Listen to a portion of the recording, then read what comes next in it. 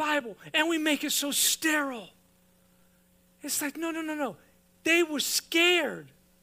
This is not normal. You're like, well, this is first century and stuff, and they wore robes and stuff. This is not normal. This is different. They hadn't had a night like this before. And suddenly there's a great host of angels, and they're saying in verse 44, glory to God in the highest heaven, and on earth peace to those on whom his favor rests. Jump down to verse 20. Then the shepherds returned, glorifying and praising God for all the things they had heard and seen, which were just as they had been told.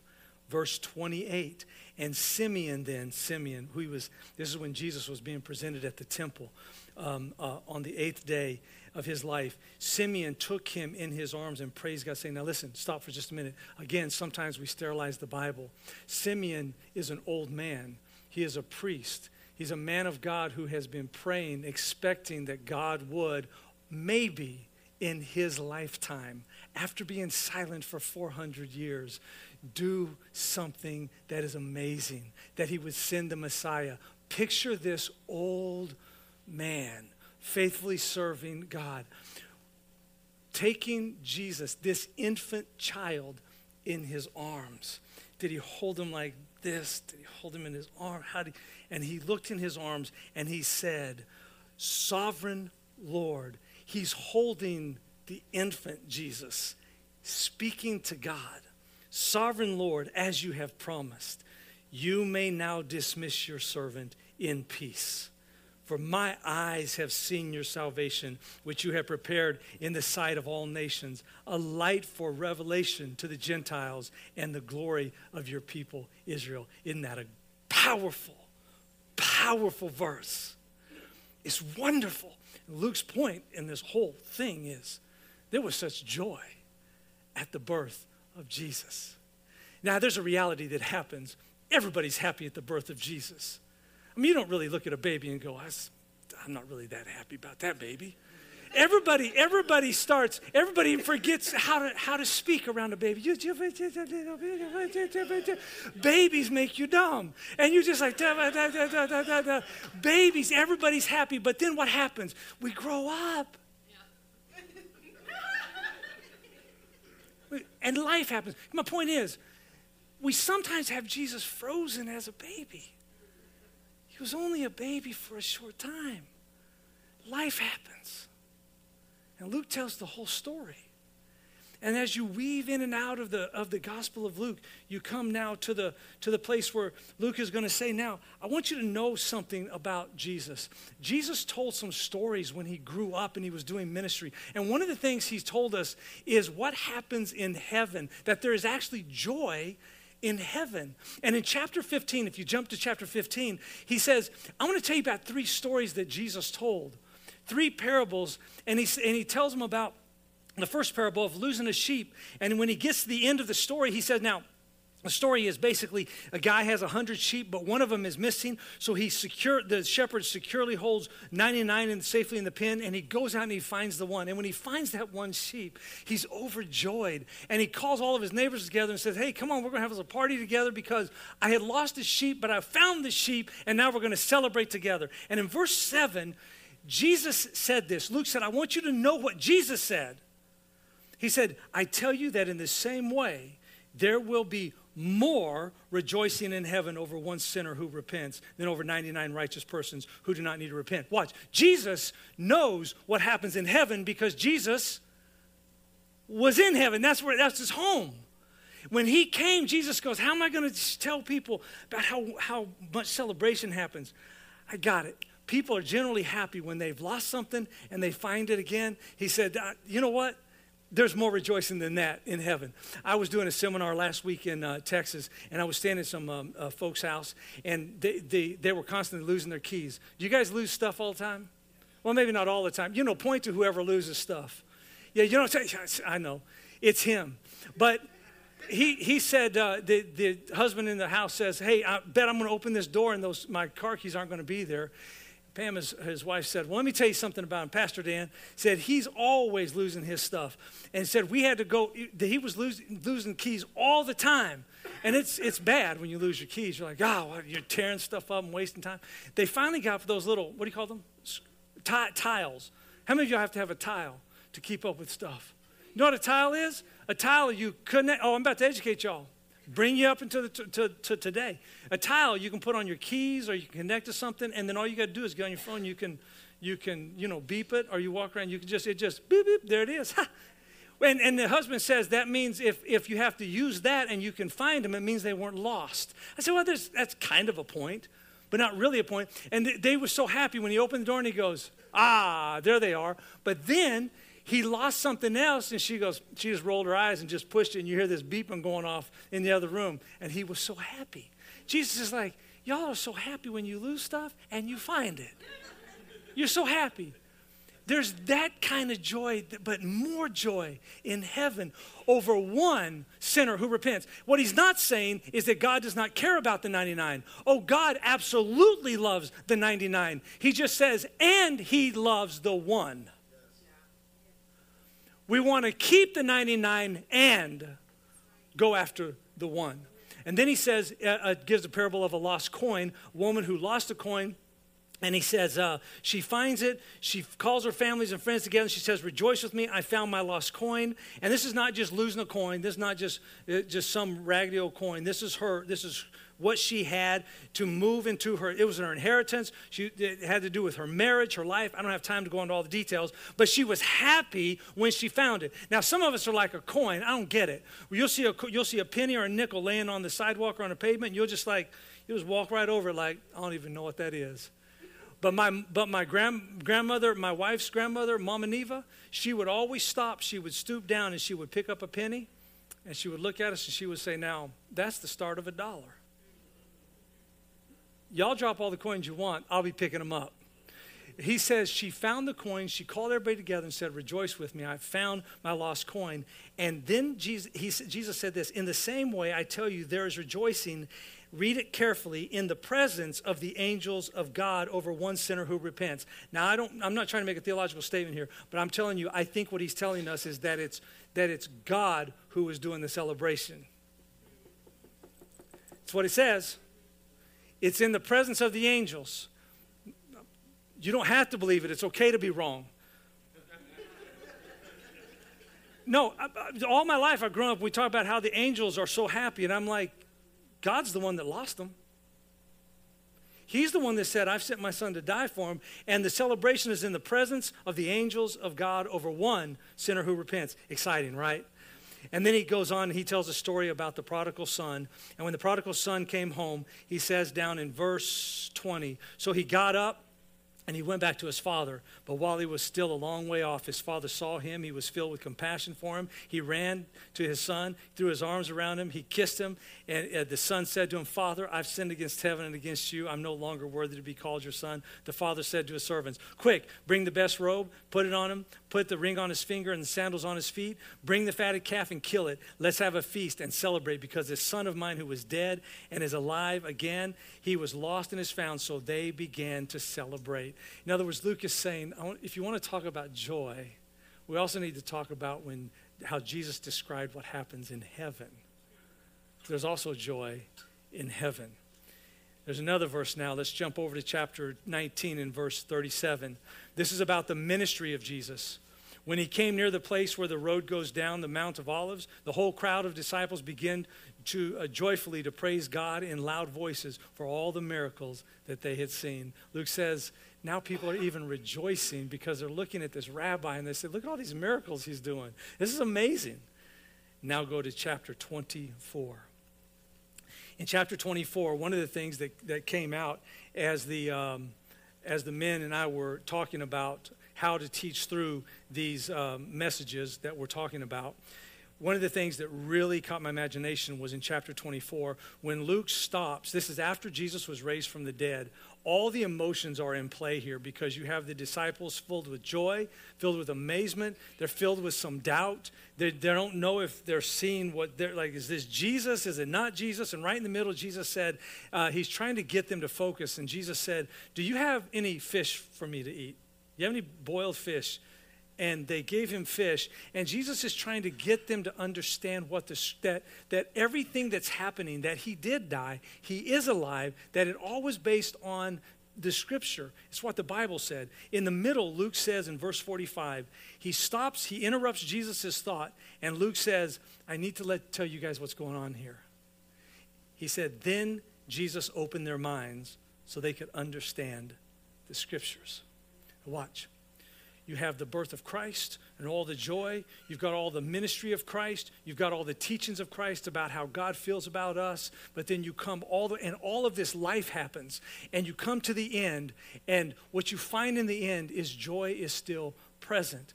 But Luke had to come to a place where he said, it's only now that they got it. It's only now that they got their minds wrapped around, oh.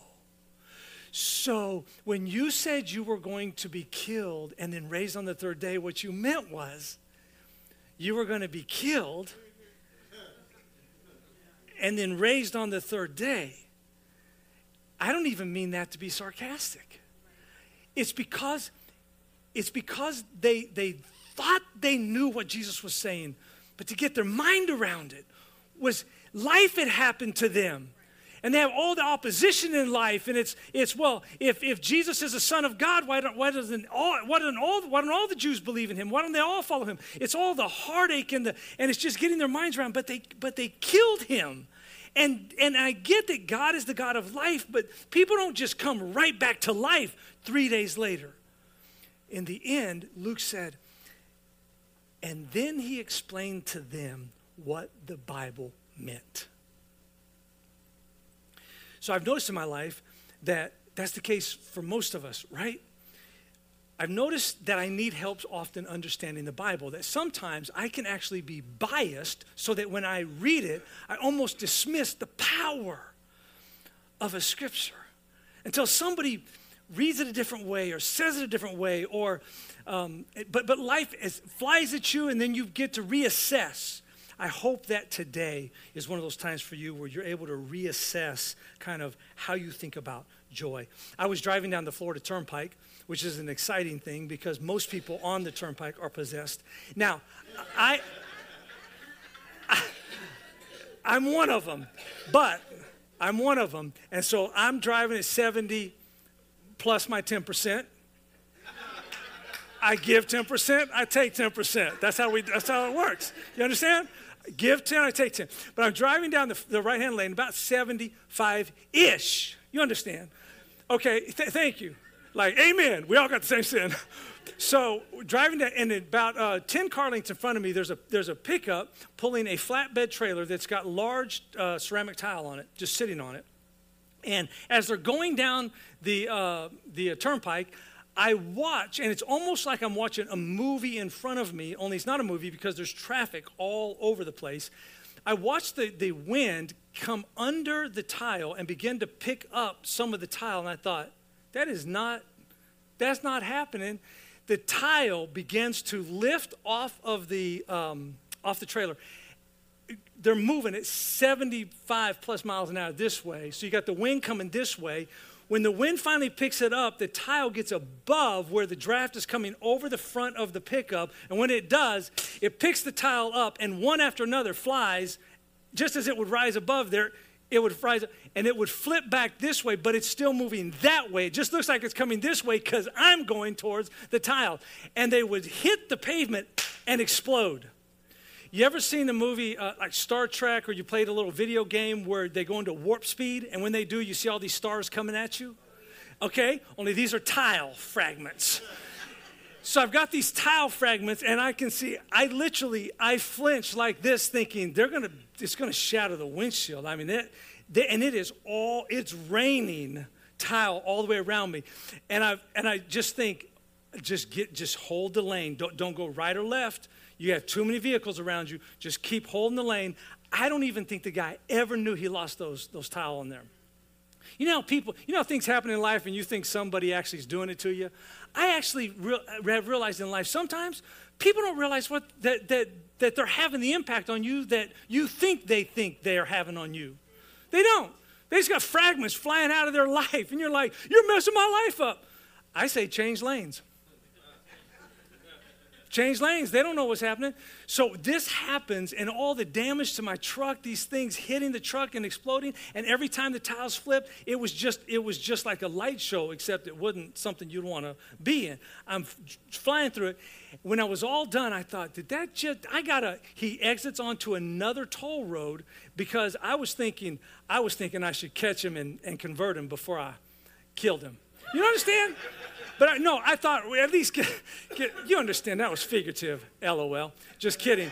So, but I thought but it didn't. Everything happened so quickly. Well, later that day, I thought, you know what? I'm going to put that aside.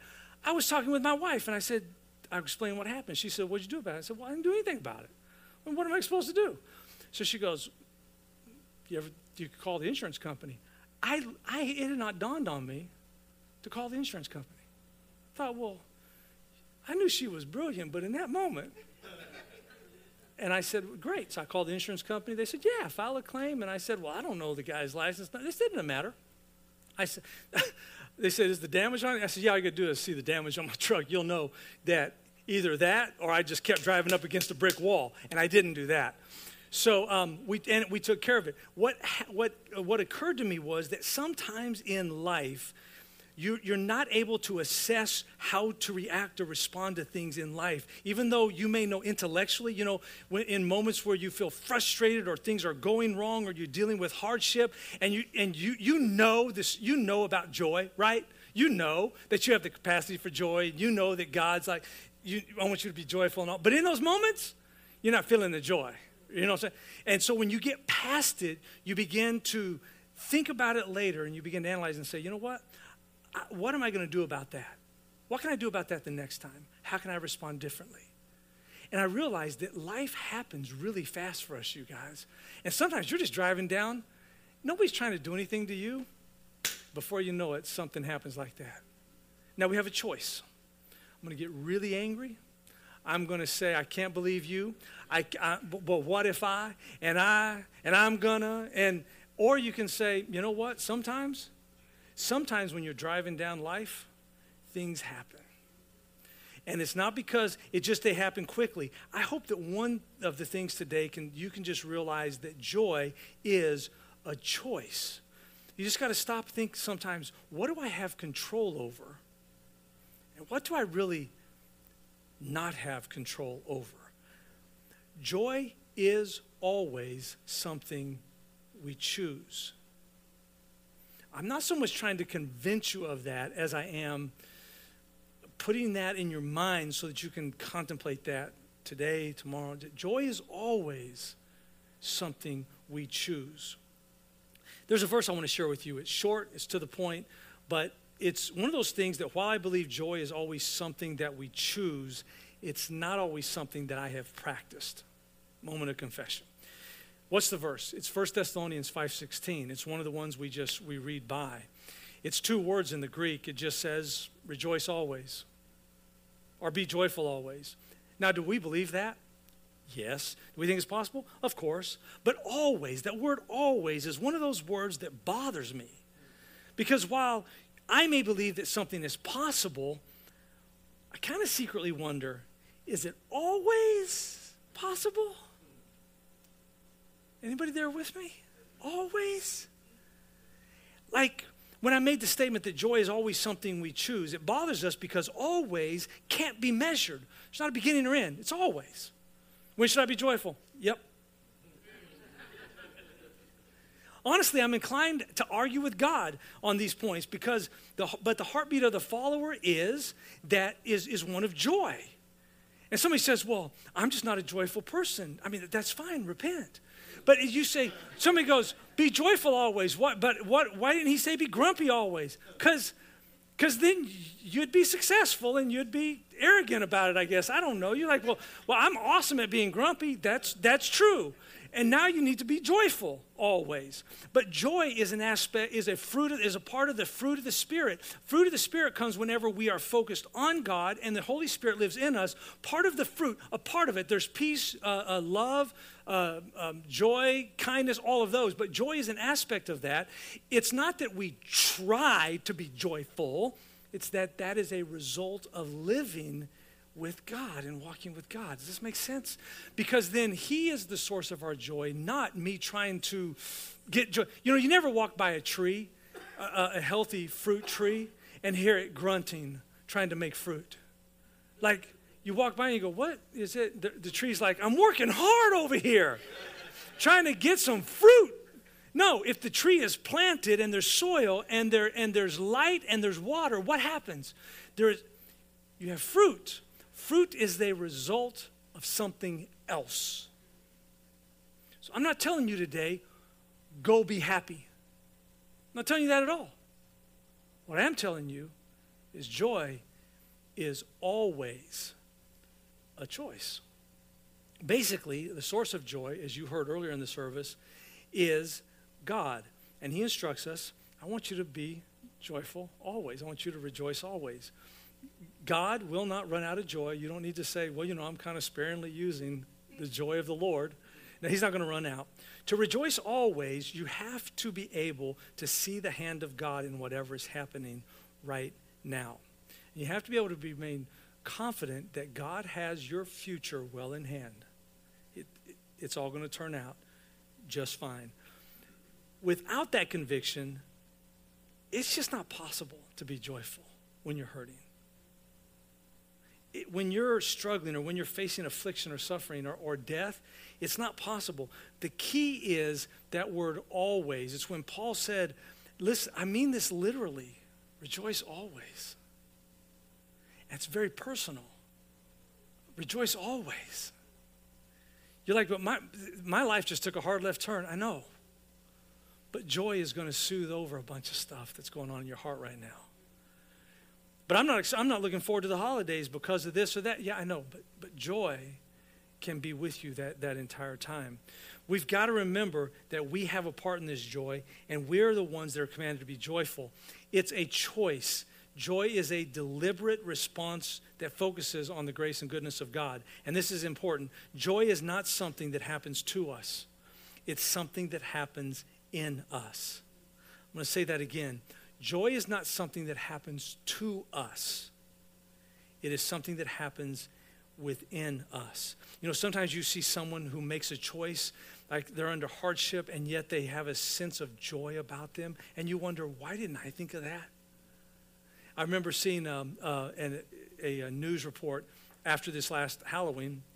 I saw it probably a month and a half ago. And a news reporter had a video from one of those that was taken of a little trick-or-treater from a doorbell. They got these doorbell videos. And so, yeah, this is a good story, though. I mean, most of them are like, oh, they stole the Amazon Prime package. You see, that's why you should shop early for Christmas, so that you don't. So, but this, they've captured a picture where you have a little 12-year-old has her a bag of candy, and she comes to the door, and the people aren't home. They've just left a little pumpkin out there with candy in it. So they just trust the kids to get some candy and then walk away. She looks in the pumpkin, and it's empty. There's no candy. Now, what would you do? I would just walk away. I would walk away, and I would let all the other kids know, it's a loser house. Keep on moving. I don't know what happened here. But clearly, this is not a place you want to stop. This camera captured this 12-year-old girl. She looked in there, and she turned a little bit, and she thought a minute, and she set her bucket down, and then she knelt down. She took 2 hands full of candy out of her little box, and then she looked in, and she put her candy in that. And then she picked up her bag, and she walked away. Now, I saw that, and I thought, well, I didn't know that was legal. Lady that was watching it with me said, my kids wouldn't have done that. And I said, oh, that would have never entered my mind. But it entered a 12-year-old's mind. And sometimes we read scriptures like, rejoice always. Why doesn't it enter our mind that sometimes when we get to a thing or a place in life and it's empty, it's time you have joy. And you could stop for a minute and say, let me reach in here. And it never occurs to us. That's what I mean. And I'm not really preaching at you as much as sharing with you where I have blown it. I'm like, slow down a little bit, because oftentimes the experience of joy just is regarded as being dependent on outside circumstances over which none of us has any control. The implication of Paul's statement is simply that joy depends on our relationship to God. And that's why I said joy is always something we choose. Now, it's not helpful if you're in a grumpy mood for somebody to come along and say, remember that sermon? It's unhelpful, because that drains my joy. You understand? But this is something where I'm asking you to consider, that write it down, or just get your head around that joy is not just for the season, and joy is not for the moment, and joy is not when things are going right. Joy is a choice. And it's deeper, and it influences so much about our life. And I remember teaching one Wednesday night years ago, and I was teaching on joy and some other things, and the power of how God has built us and put us together. And I said, listen, church, you are literally one thought away from joy. And it struck me. We always are one thought away from joy. Someone might think, well, that may be true, but it doesn't feel true, because sometimes life doesn't treat us very well. And I made a list of ways that life doesn't treat us well, and I have one of my friends in mind for each one of these things. Sometimes life hands us financial devastation. I'm not talking about losses in the marketplace. I'm not talking about losses in your retirement. I'm talking about financial devastation. And I think of a friend of mine, they kept their joy. I'm thinking about becoming ill, and a friend of mine who was told she would never walk again, never lost her joy. Not because she heard a good sermon about it, because she believes deeply and never lost her joy. Divorce. We're like, life is over. Oh, it's over for what you expected it to be, but it's not over. And I'm thinking of my friend who hasn't lost her joy. Developing a chronic illness. And there's not a cure. I mean, unless God heals outright, you'll live with this from now until you meet the Lord, when you will be made perfect. And yet there's joy. Being disabled. I have several friends who live their life from wheelchairs, and it's not been all their life. It's just been part of their life. But still they have joy. Death of a loved one. Adapting to growing older. See, I put that there for me. Like, my mind says, ooh, you're 25. Go get it. Go get on the ball court. Go. And my body's like, you know what? You need to just be thinking about joy. And not. Anybody else with me? But you're just adapting. Joy is a conscious decision to be happy. It's having a sense of contentment in the moment, despite life's circumstances. Now, what do we know about joy? I believe that we know that joy comes as original software when we are born. What happens over time is that we begin to develop viruses, if I can put it this way, like your computer does, viruses that go against the simplicity and the power of God's word. If God says, rejoice always, he must mean he created us with the ability to rejoice always. We may have damaged that ability, but it's still there. We may have viruses, negative thoughts, doubts, fears. We have ambivalent lifestyles. We've got all kinds of stuff. And I don't have, it's a whole sermon that I could preach. But they come in and we say, well, I believe this over here. I believe it. I agree with it, but I don't live it. Agreeing with truth is not living truth. It's not the same. I agree that if I work out daily, it's not the same as getting to the gym. And when I'm at the gym, I agree that I should use the machine and not just walk around. It's not the same as. So all that being true, let me finish out Luke chapter 24 and then we'll wrap this up. So good. Luke chapter 24, he concludes this way, verse 50. When he had led them out to the vicinity of Bethany, he lifted up his hands and he blessed them. And while he was blessing them, he left them and was taken up into heaven. And then they worshiped him and returned to Jerusalem with great joy. And they stayed continually at the temple, praising God. All right, we started in joy at the birth of Jesus Christ. And Luke ends with joy. They had joy when they realized that God is powerful, that God's word is true. As next steps, I would tell you three things.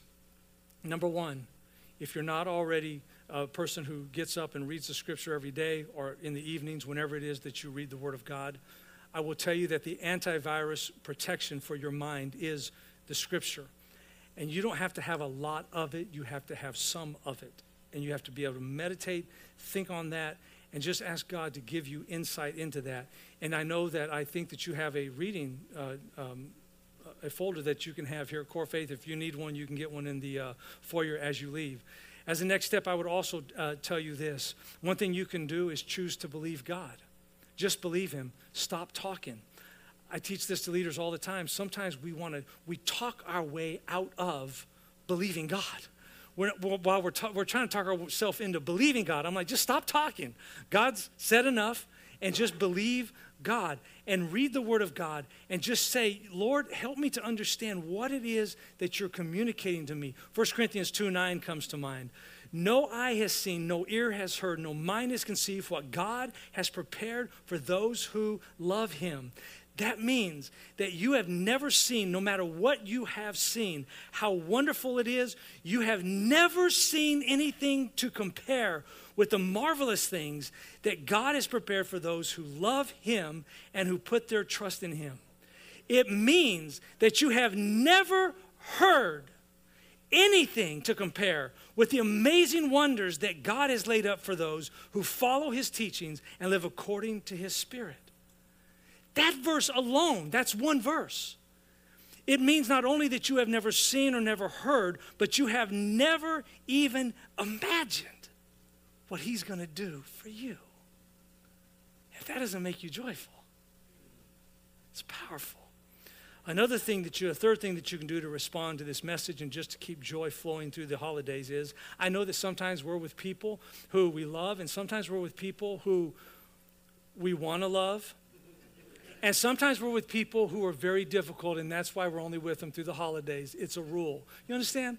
But one of the things you can do during the holidays is just tell yourself, I am going to serve.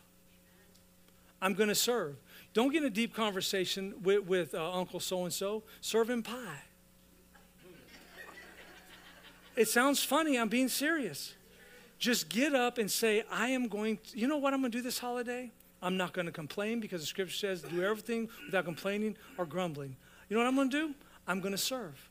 I'm going to get up, and if I don't have something nice to say, I'm not going to say anything at all. But I am going to serve. So do these three things, and I think you'll find that joy is more present. Number one, just read the Word of God. Read a little bit every day. Meditate on it. Carry it with you. Just think about a verse in Scripture through the day and see how it applies. See how God brings that to mind through your day. Number two, just believe God. Believe him. Meditate on the Scriptures because what he has prepared for you guys is amazing. Apparently because we have nothing to compare it to. And then finally, just decide you're going to serve. Serve. Throughout this holiday, just look for ways to serve. Be the one who stands. Be the man or the woman. I was last night at a party, and when I was done with the party, I'm talking about in tie and cufflinks and all that kind of stuff. You know, I'm cleaning the kitchen. One dude walked in and said, "What did they turn you into a woman?" I know, right? And I'm like, well, if that means being a servant, yeah. My point is this. My point is I'm awesome because I served. My point is this. It's not complicated. It's just not. We complicate it, but it's not complicated. Let me pray. Father in heaven, I pray that you will bless the people in this congregation. Bless us as we serve you together. Father, the joy we've talked about today only is possible because of you. Father, we give you thanks. I pray that in each of our lives, in each of our families, in each of our homes, in the gatherings that we are in over the next several weeks, that you will be present. And I pray, Father, you'll help us to serve those we are with. It's in the name of Jesus we pray, and all who agree would say, amen. Amen.